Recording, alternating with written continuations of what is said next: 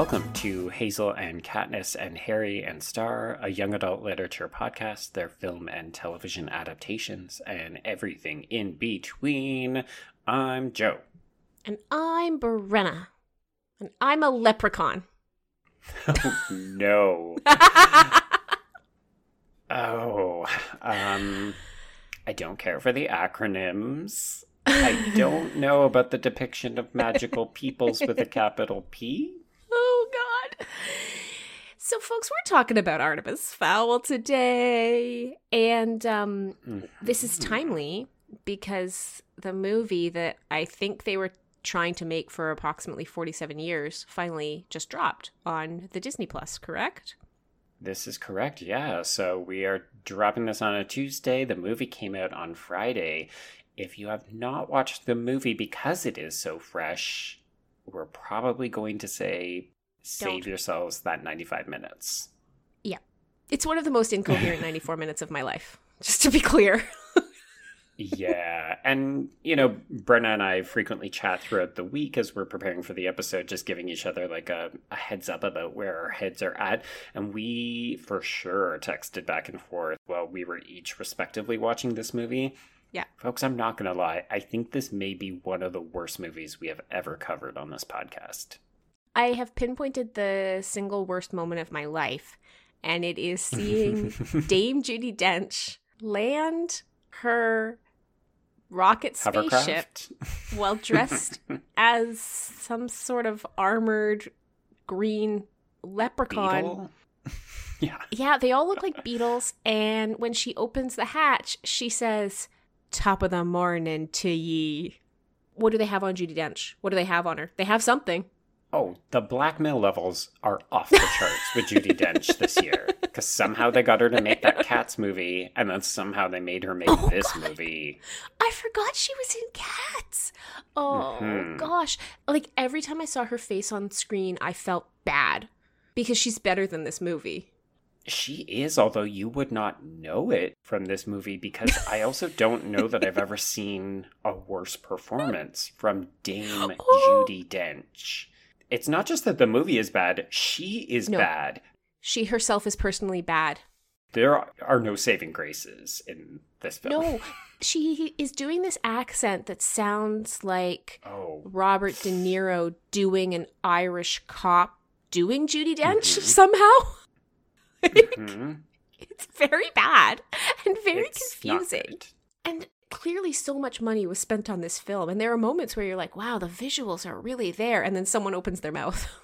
Yeah. This is one of those things where I'll be interested to revisit this in 10 years with you, Brenna, where we can say, how have these visuals aged? Because I think it looks okay now, but I'm interested to see how it looks down the road. But you know what? We're also not there yet, because first we have to tell folks, what is this Artemis Fowl book, and why did they even spend $125 million on this adaptation? Good question. Questions all around. I mean, no one's going to be able to answer that second question, but what is this book about, Brenna?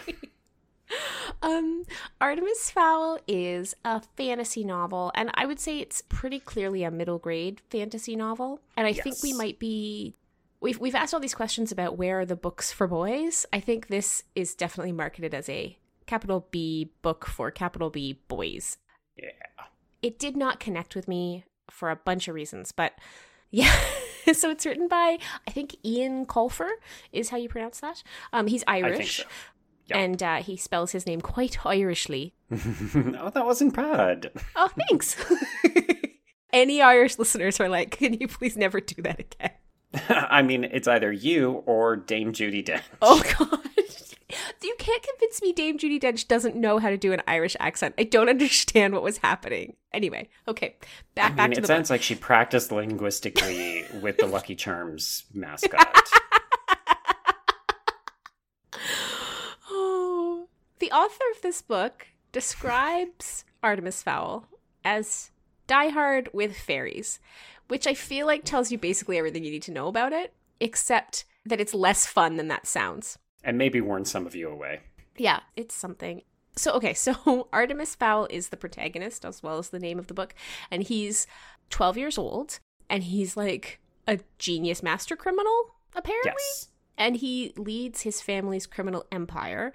There have been criminals in his family for generations. Yes. And then he has an absent father, probably dead. Yes, suspected dead, Yes. killed by Russian mobsters. And his mother is sort of not coping well with the Comatose? grief.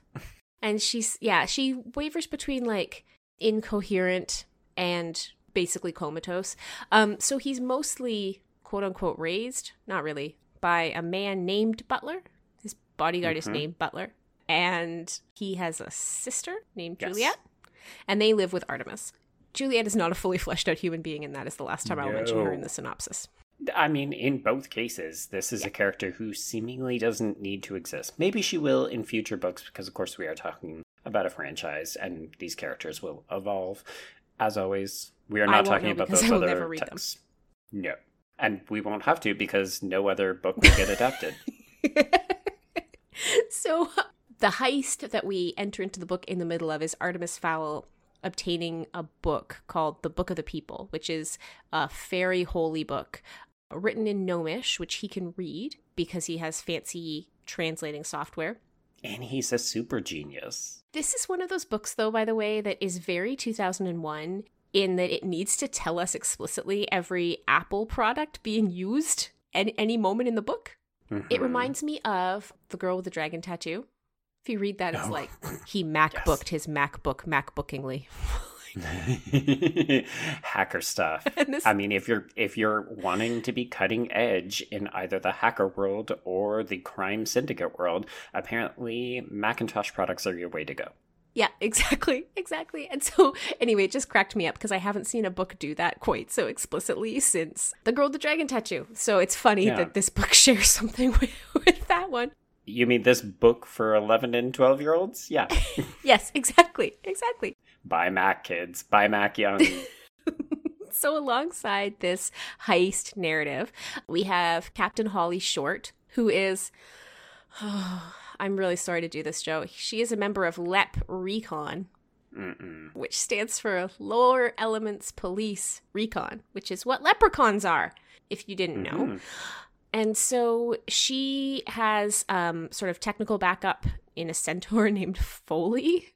That would be like naming a human kid Childy, just for the record. Like, yeah, it's a little on the nose, or maybe on all 4 feet. And she has a commander named Julius Root, and so she ends up kind of tasked with finding out what's going on with this Artemis Fowl dude. And so she does that. There are a lot of action scenes. There's a dwarf who poops clay for some reason. That was the most middle grade fiction element for me. I was like, are we just doing a long con with a poop joke here? Yes? Yeah. Okay. Anyway, the whole thing is a trap to trap Holly because Artemis wants to collect the ransom, and then he does, but he makes a wish, and Holly's like, I'll give you anything. And he's like, cure my mom. And she's like, okay, I guess we never see that conversation take place. And then at the end, he gives Holly back half the gold so that she can keep the fairies happy, but he takes the other half of the gold, and also his mom is fixed. The end. But you left out the time barrier. I absolutely and the bio did because I didn't and understand it at all. I mean, basically, yeah, like a lot of heist narratives, there's a ticking clock element over the duration of this book, which more or less takes place in about a 20-hour period. Not even. It's like a 12-hour period, really. Because Holly gets captured, and then they erect the fairies, or these... Are they fairies, or are they leprechauns? Or are they both? Well, I think fairy is like all... We just don't know, do we? All leprechauns are fairies, but not all fairies are leprechauns. Because the dwarves are also fairies. Okay. And the centaurs are fairies. I think I just had a small aneurysm. So the fairy is the overarching category into which recon and dwarves and centaurs and other things fit. Magical people with a capital P. Magical people with a capital P. Okay. So basically, it's a heist. The fairy people are trying to prevent Artemis from either escaping or doing anything to Holly, because the other big conflict in this book is that people, as in above ground people such as humans, do not know about the existence of fairies who live below Earth and have their own complete unique civilization and rules and all this stuff, and they can't afford to be seen at any point. The fairies work really hard to keep human beings unaware, so they do things like memory wiping magic and time-stopping magic so that they can intervene if it seems like they're about to be discovered. Yes, which is like what we see with the troll that Holly initially goes above ground to capture and bring back before it destroys too much human property. And then, of course, what they had to do to Artemis so that they can negotiate with him, because his big threat is not just, oh, I've got this member of your armed forces, but also that I'm going to reveal the existence of your entire population to people if you don't give me all this gold. And really, that's the entire book. Like, it's just a long series of action sequences and some negotiations, and Root being very gruff and annoying with everyone who works under him, but also he has a heart of gold that everyone loves and respects. Blah. I think it would be good for people who maybe didn't do a lot of reading and you were trying to get your child excited about the idea of reading, because here's a lot of action and it's a magical world. I could see it being super grippy. Yeah, like there's a good hook in this book. And I think my struggle as an adult is not just the fact that this is written quite a lower level than we're maybe accustomed to, but also just that there isn't a lot of opportunities to pause and catch your breath or really care or get invested in these characters, because they're really just, this one's gruff, and this one makes jokes, and this one poops clay. Yeah, I really felt the lack of characterization. I struggled with it. There's just not a lot here. And, you know, we were talking before air about not wanting to upset folks for whom this book means a great deal. I can understand really enjoying this book if you're looking for kind of a thrilly, grippy yarn. I can't understand how this book would mean a great deal to someone. There's just nothing here. Wikipedia is like, the most essential theme is the conflict between good and evil. It's like, is it? Really? Because I actually can't even tell if Artemis is good or bad. No. I would say narcissism versus self-sacrifice is maybe a better theme. Maybe. I don't know. I feel like the book is quite messy. Now, I should say I listened to it on audio, which I don't think helped, because... Oh, that might be confusing. Yeah, it was, because the characters are all so one-dimensional that it's not ever actually clear. Also, the dude who did the audiobook, you know how the book opens and they're in Vietnam? Yeah, he feels the need to do the accents. Oh, no. Oh. Yeah. Yeah. Oh, wow. That is just a no-go. No. It was a lot. I will confess that may have played into it, but I did really find, like, I didn't know who any of these people were or what the stakes were. Like, I kept texting Joe and I would be like, so is it really just he wants the ransom money? Like, I wanted there to be something else. And there's all these allusions to something else, like all of this sort of drama and backstory with his father that never actually gets addressed in any meaningful way, and that is so ham-fisted in the film. Oh, wow. Yeah.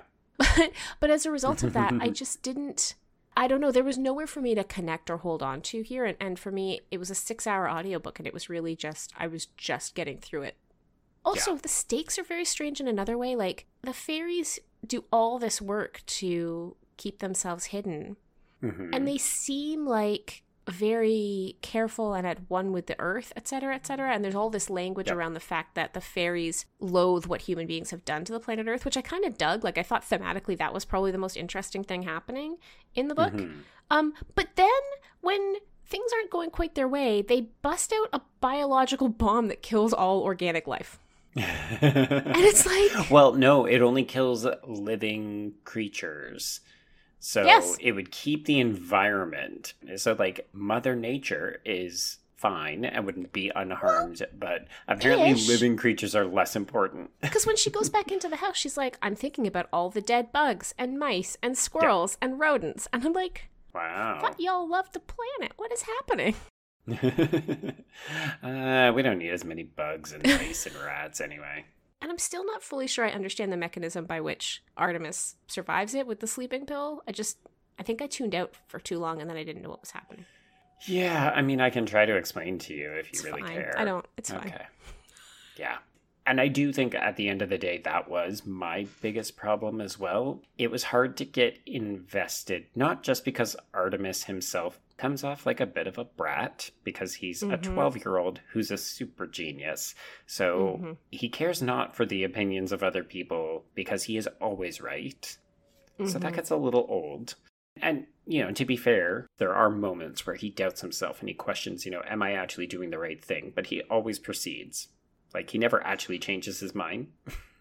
Yep, that's a good point. But I think at the end of the day, the big issue that I had with this is that if you don't get invested in the action of the heist, there is nothing else there because this is the entire book. So when you said, I thought there was going to be more, or I thought the dad was going to be a bigger part of this, and I've gathered from doing a very cursory look, that all does come to pass in successive books. But here, all we've got is this 12-hour standoff. And I didn't particularly care too much. And as a result, there's nothing else. Who are you supposed to be cheering for? Oh, it's unclear. That is completely unclear to me who I'm supposed to be cheering for. And in fact, Dev came down and was watching part of the movie with me, and last night he's like, wait, are those the good guys or the bad guys? And I was like, I don't know. I've read the source material and I don't know. Yeah. I do think it's a little more clear in the film, but definitely in the book. I think you're meant to cheer for both Artemis and Holly, but they're literal adversaries. Can I read you the USA Today review? It's really good. Sure, yeah. Okay. All the familiar action flick cliches are trotted out. The backstabbing, politically astute subordinate, the seemingly loony but loyal computer expert, the dabs of family loyalty, the requisite happy ending, the utterly unsubtle plugs for the sequel, the big action scenes. Resist the hype, parents, booksellers, and librarians. This is not the new Harry Potter, nor is it good. Accurate on all fronts, unfortunately. I die. So what I'm hearing from you is you want to transition into talking about the movie. I do. Okay. We want to know everything about the man you work for. The man? Oh no. This isn't about the father. This is about the son, Artemis Fowl. You've grown strong, son. And smarter than I ever imagined. Then take me with you. You're all I have now, Artie. There's just one very important thing I have to do. Authorities launched a worldwide manhunt for the famous collector. He is suspected to have been behind some of the biggest robberies ever. Dad. Hello? Your family has taken something of great value from us. Return it to me or I will destroy everything you love. You weren't supposed to see this yet. Your father is in a complicated profession. For years, he has protected powerful secrets that have kept mankind safe from the dangers of another world. It's time to face your destiny. Now look around, this is what they call greatness. But we are not alone in this. Mulch Diggum's just a talented giant dwarf. And I'm Holly Short, your ally on the other side. It's real. All right, save my father, save the world. Whole team ready, tell them we on deck. Scared, Artemis? I'm first scared to death. Okay, so you mentioned off the top that there were plans in place to develop this as a film for many years, and you are 100% correct. So I think this has been on the table for an adaptation nearly as long as it's been a book property. Mm-hmm. This originally was a planned theatrical release by director Kenneth Branagh. Branagh. So Disney had every intention of releasing this as a big summer blockbuster, and then they delayed it when COVID became an issue and theaters began to close. And I think a lot of people thought, okay, they're just going to wait, and when their theaters reopen, they will release it there. And then lo and behold, just a couple weeks ago, they decided to release it onto Disney Plus, basically for free. So if you have a Disney Plus subscription, you get this movie for free as of right now. Mm-hmm. And a lot of people immediately said, oh, that is probably not a great sign. I mean, I think people had their apprehensions even from the nature of the trailer, because one of the big distinctions is that in the book, Artemis is unapologetically villainous. Like, he comes from this family of villains, and he is himself the next generation of villains. Mm-hmm. In the film, this is a surprise. So Artemis Sr., who is played by Colin Farrell, is revealed to be a master art thief. So he's not even really a criminal. He's an art thief. It's a very big distinction if you start to think about it. Mm-hmm. And Artemis had no idea about his father. Didn't know about the existence of fairies or the people. He really didn't have any kind of indication that anything was happening except that he was filthy rich. Yeah. Well, except that his father is obsessed with fairies. Yes. Yeah. As we come to realize, because, of course, his father was secretly working with a fairy. So there's a new character that's introduced that we never meet, but is talked about fairly regularly. And that is Holly's father. So she has joined the army so that she can, in part, do justice to her father's memory. And he was killed in action, and he was believed to be a traitor because he stole a magical MacGuffin called the Oculos. Yep. And of course, later on, it's revealed that the Oculos was actually stolen to protect it because it was being sought after by a disgraced fairy who was trying to steal it so that she could use it to rebuild the world. So kill men, bring fairies back to the surface, and rule over all of them. Because, of course, you can't just have a film that has a conflict. It has to be a world-ending conflict. Okay, so I'll just run you through the cast really quickly. So we have a newcomer, Ferdia Shaw, as Artemis. He's kind of terrible. Oh my god, thank you for saying that, he's so bad. I don't like to diminish child actors. And, you know, we've got Harry Potter, spoilers, coming up. And rewatching those kids in their first couple of films is not always great. But no, this kid is legitimately bad. Yeah, he's extremely not good. Mm. I felt so bad, but I'm just like, I can't believe that they couldn't do better than this boy. Mm-hmm. Actually, much better than this boy is Laura McDonald, who plays Holly Short. I actually think she's not bad, although Holly doesn't really get to do a ton in this film. No, she doesn't. I mean, arguably nobody gets to do anything in this film because it suffers from a lot of the same problems as the book, which is it's just action and crap going off, and in this case, special effects out the butt. So much. We still have Butler, played by Nonso Anansi. People who watch Game of Thrones will recognize him from that. He doesn't have a sister. He has a niece, which explains why she is so much younger. Yep. So Juliet is played by Tamara Smart, and I literally don't know why they included this character in this film, because this character has no purpose at all.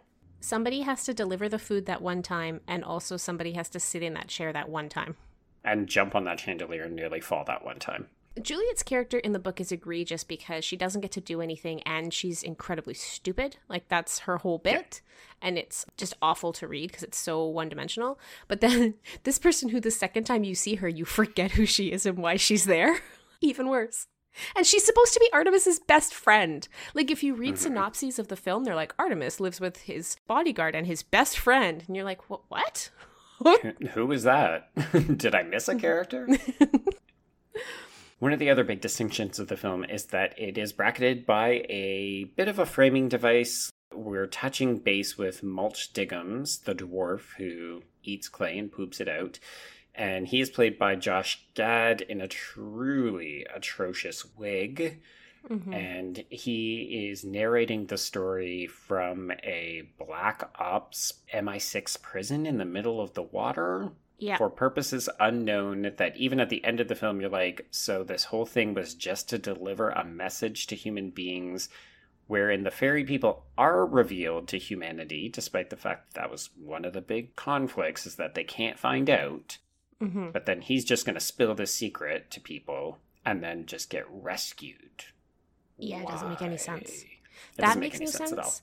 And the other incomprehensible part is in the movie version, Artemis's dad, Colin Farrell, is kidnapped. Yes. And so we regularly see this shadowy female figure. Opal Cowboy. Yes, who I didn't really realize was connected to the Ho Chi Minh City narrative. I didn't really put that all together until the end of the film. But 3 different people play that shadowy figure. Oh, really? Yes, Emily Brockman, Jessica Rhodes, and Charlie Cameron all physically portray Cowboy, who only ever looks over like you know the kind of catwalk thing that Darth Vader cuts Luke's hand off from, like one of those. And she looks over at the kidnapped Artemis Fowl Sr. from there repeatedly. And that took 3 actors. She's only played by one actress. It's Hong Chow in an uncredited role. That's her voice, but her physical representation is 3 different actors. Okay. Yeah. Why? Weird. Why? Yeah, I don't understand. I don't understand why Hong Chow is uncredited. I don't understand why you need 3 physical bodies and 1 voice. I mean, maybe that's how many times they recut those scenes. Maybe. So we looked at a Slate article that compares the book and the film, and apparently all of this Opal Cowboy garbagey crap with the dad and still being alive is actually from the second book called The Arctic Incident. So this is an attempt from the filmmakers to pull in elements from successive books. And I think because in part they realized that the dad stuff isn't really doing it in that first book. So they tried to say, well, let's set up a sequel by drawing on the second book in which the dad is revealed to still be alive, and we can use this as a bit of a thread. The problem is that the film still doesn't care about that element. No! In this case, Artemis is chasing this MacGuffin, which Opal Cowboy wants, but as soon as they discover it, that MacGuffin is just used to bring the dad back, and then Opal Cowboy goes, no! And then the movie ends. And it's not satisfying as a climax at all. Well, and that's, I think, one of the things that confuses me. So I actually watched the credits, which I never do, but I just didn't stop the movie in time. Okay. So Opal Cowboy exists as a character in the film. Yes. But the crediting is for shadowy female figure. So okay. Are they the same person or are they not the same person?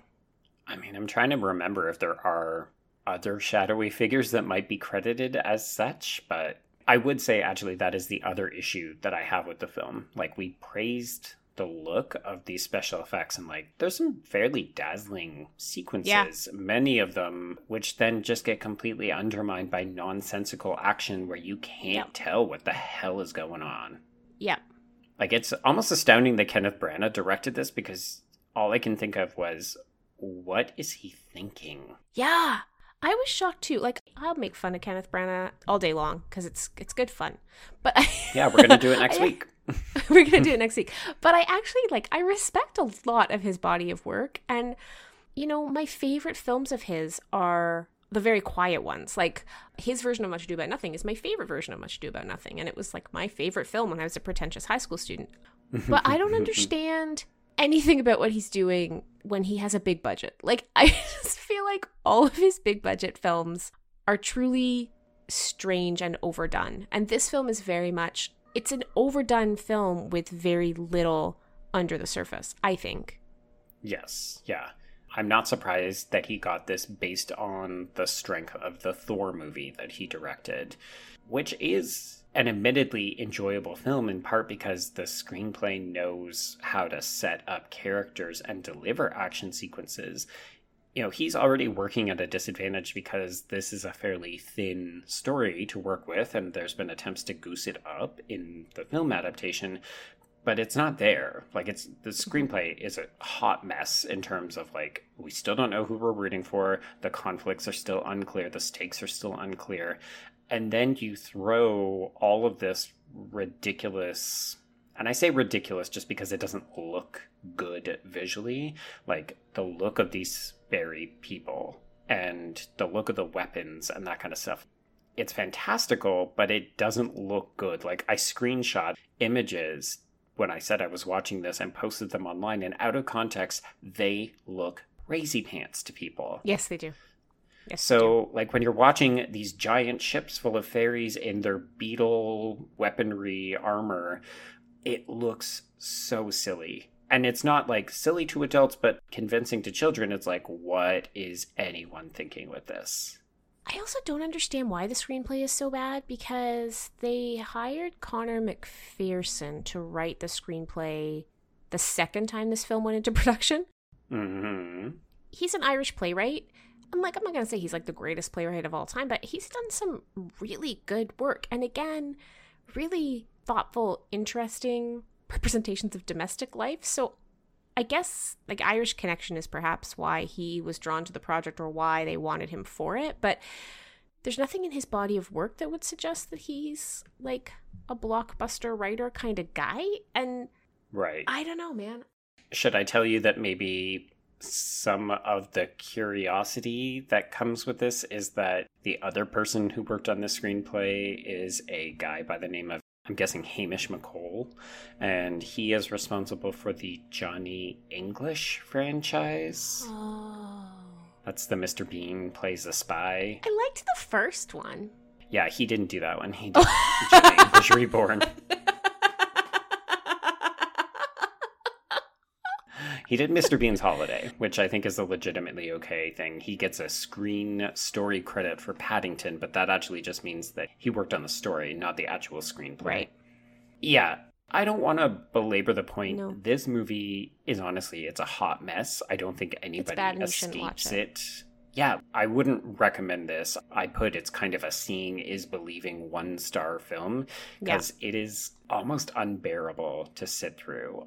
I have a friend of mine who loves Colin Farrell, so she's been watching all of his movies, and she said, I got halfway through this film and had to get up and make cinnamon buns, and the cinnamon buns were the best part of this movie. You know, and it's truly astonishing to see Judi Dench this bad. Oh, yeah. You're going to watch it for that. But I don't know. Okay, so Joe, in the lead up to this conversation, I was a bit nervous about taking on a property I knew we were going to not enjoy. Yeah, I mean, I think we hoped that we might be able to see some of what people enjoyed so much when we read the book. I think we both had some pretty grave reservations about the film, and those were proven totally correct. Yes, they were. But Joe, we got our first bad review. I know. We've been sitting on this bad news the entire recording. That's why we're like lower energy. And also because it's a Saturday and we're both tired. But that too. Yeah, we got our first bad review. And well, why don't you read the review and we can talk a little bit about it. The title of the review is Great Idea, but Hard to Listen to the Constant Hate. 2 stars. So, I love the idea of comparing a YA text to its film TV adaptation. As a YA author and avid YA reader, I wanted to soak up every second of this podcast. That is until I very quickly realized that the hosts don't seem to love the stories they are consuming. Each time I see a title and get excited, I'm instantly dissatisfied by the negative reviews from the hosts. They even go so far as to say the books are a chore to get through and there's lots of sighing. I want so much to love this podcast, but after a few months of dedicated listening, I'm done. So this review, Joe, perhaps not coincidentally, comes about 48 hours after our Songbirds and Snakes episode. After spending 2 weeks in the Hunger Games universe and finding an awful lot to critique about it. And it's funny because I've been really thinking about this review a lot this week. Okay. Because I actually don't think we do a lot of hating on texts. I think we have loved more than we have hated in the texts that we have covered on the show. That said, sometimes things are very worthy of negative critique, and both of us prefer to spend our time with texts we love, but we also try to mix up the show by including things that we don't know how we're going to feel about or not. I had no idea how I was going to feel about Artemis Fowl when I picked up the book. I had heard the film might have been in trouble, but I had no expectation that I would dislike the book. But I think it's really important to be able to talk about texts without having to love them. Like, I'm really struck in this review that the hosts don't seem to love the stories they're consuming. I mean, I think that that's fair. Oh, yeah. We're not particularly bothered by the fact that we got a negative review because, cool, whatever. Like, not everybody totally has bothered. to love the show. Actually, you do. Stop it. You're being precious. I'm very bothered. Go on.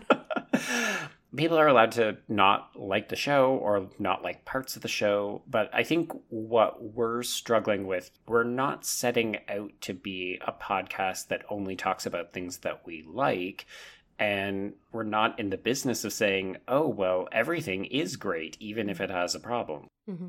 The simple fact is you and I always set out to do this with a bit of a critical eye because we're interested in what makes these books and these films successful, or in some cases not successful.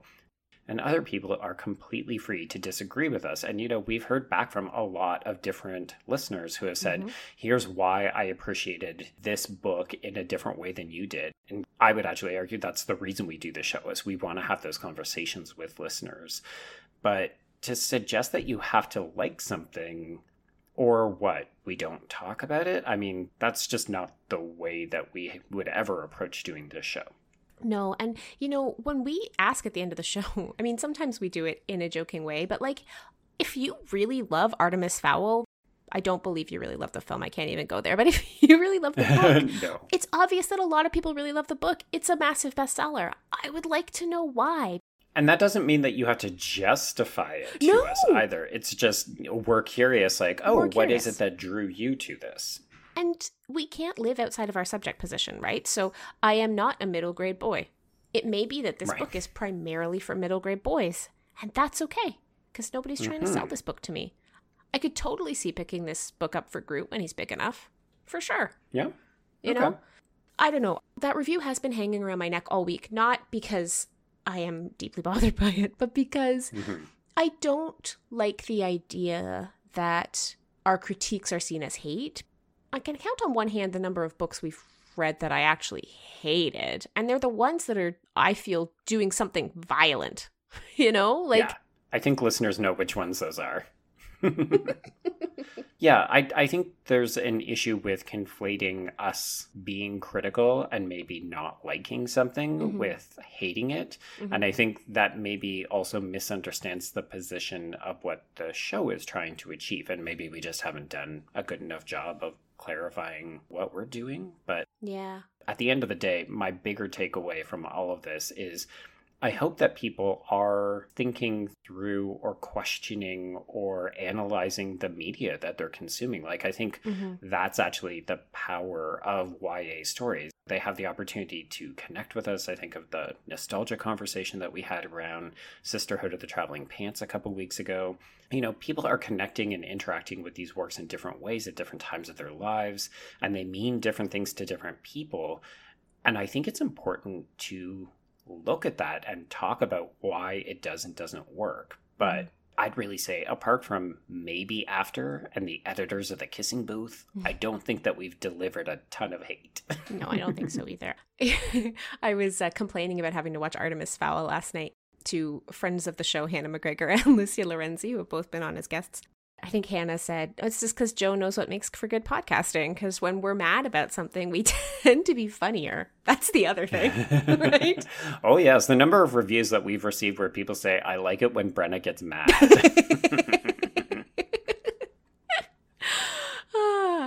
Yeah, it's funny. I don't set out to spend a great deal of time with properties that I don't like. It's not my approach as a teacher or as a scholar, and it's not my approach as a podcaster. But the flip side of that is that when we encounter a book with which we have serious problems or a film that is not successful, we have to talk about that. That's part of what the show is. And I think the show would be very strange if we just avoided all large fandom properties that we are worried about having issues with.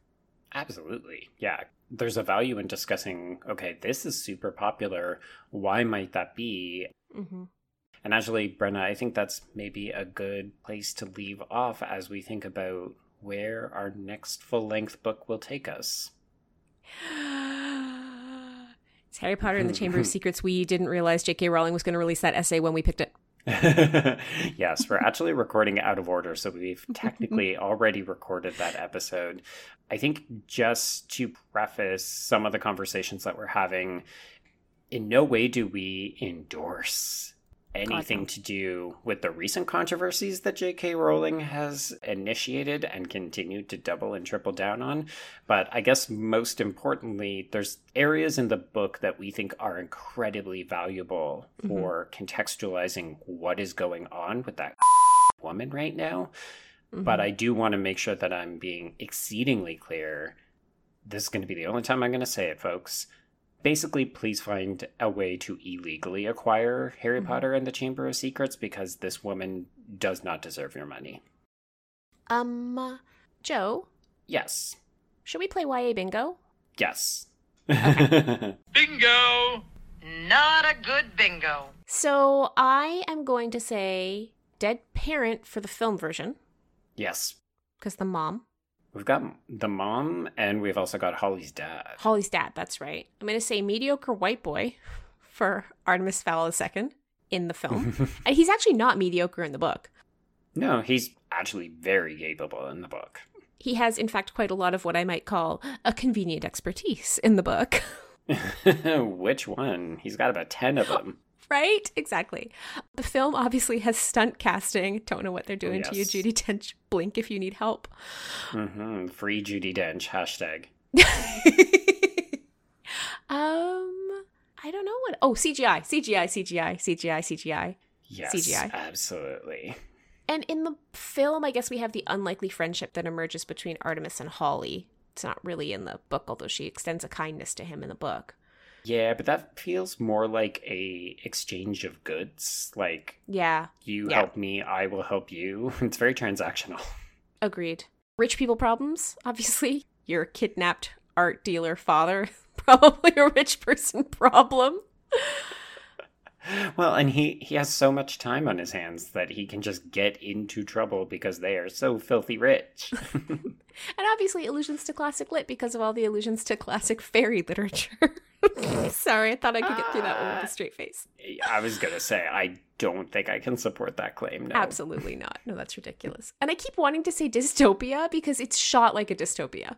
But I won't. The war scenes certainly are, yes. Yeah. This is actually the first time that we're going to have an entire column that goes unused, which is interesting. Which? The B. We've got nothing. B. The B, yeah. I can't give it to musicality. There are no dates. There's not really any gaslighting, and it's not a dystopia. We could make a stretch and suggest that Artemis's father has been lying to him, but Yeah. I'm not actually willing to really go to town for that one. Agreed. Yeah, so unfortunately that is not a bingo line. Not a bingo. And as we've already told you, our next full-length episode is Harry Potter and the Chamber of Secrets. We might have a special guest. But before we get to that, our next mini-sode is, Joe... It's a very exciting mini-sode, Brenna. We're going to be diving back into the world of Love, Simon. That was my high-pitched joy noise. It was very good. Yes, folks, if you want to listen to us gush about something... Yeah, seriously, if you think we hate stuff, listen to any time we mention Becky Albertalli. It's not untrue. Yeah, so we're going to be checking out the new Hulu series, which is called Love, Victor, and it'll be available in just a couple of days. It's coming out on Thursday.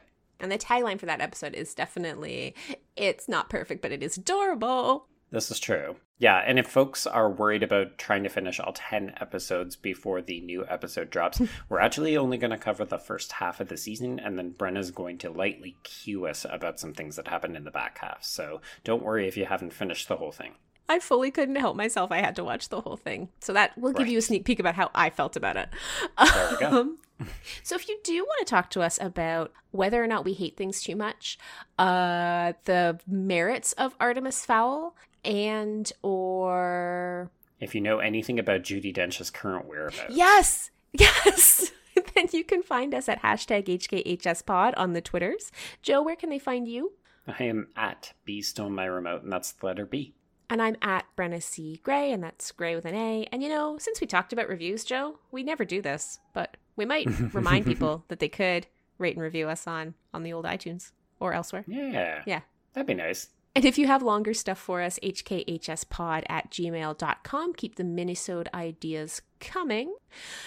And we've already said where we're going, and we've already said how to find us, so I guess we're done. Yeah. All right. Well, until next time, I will see you on the page. And I will see you on the screen.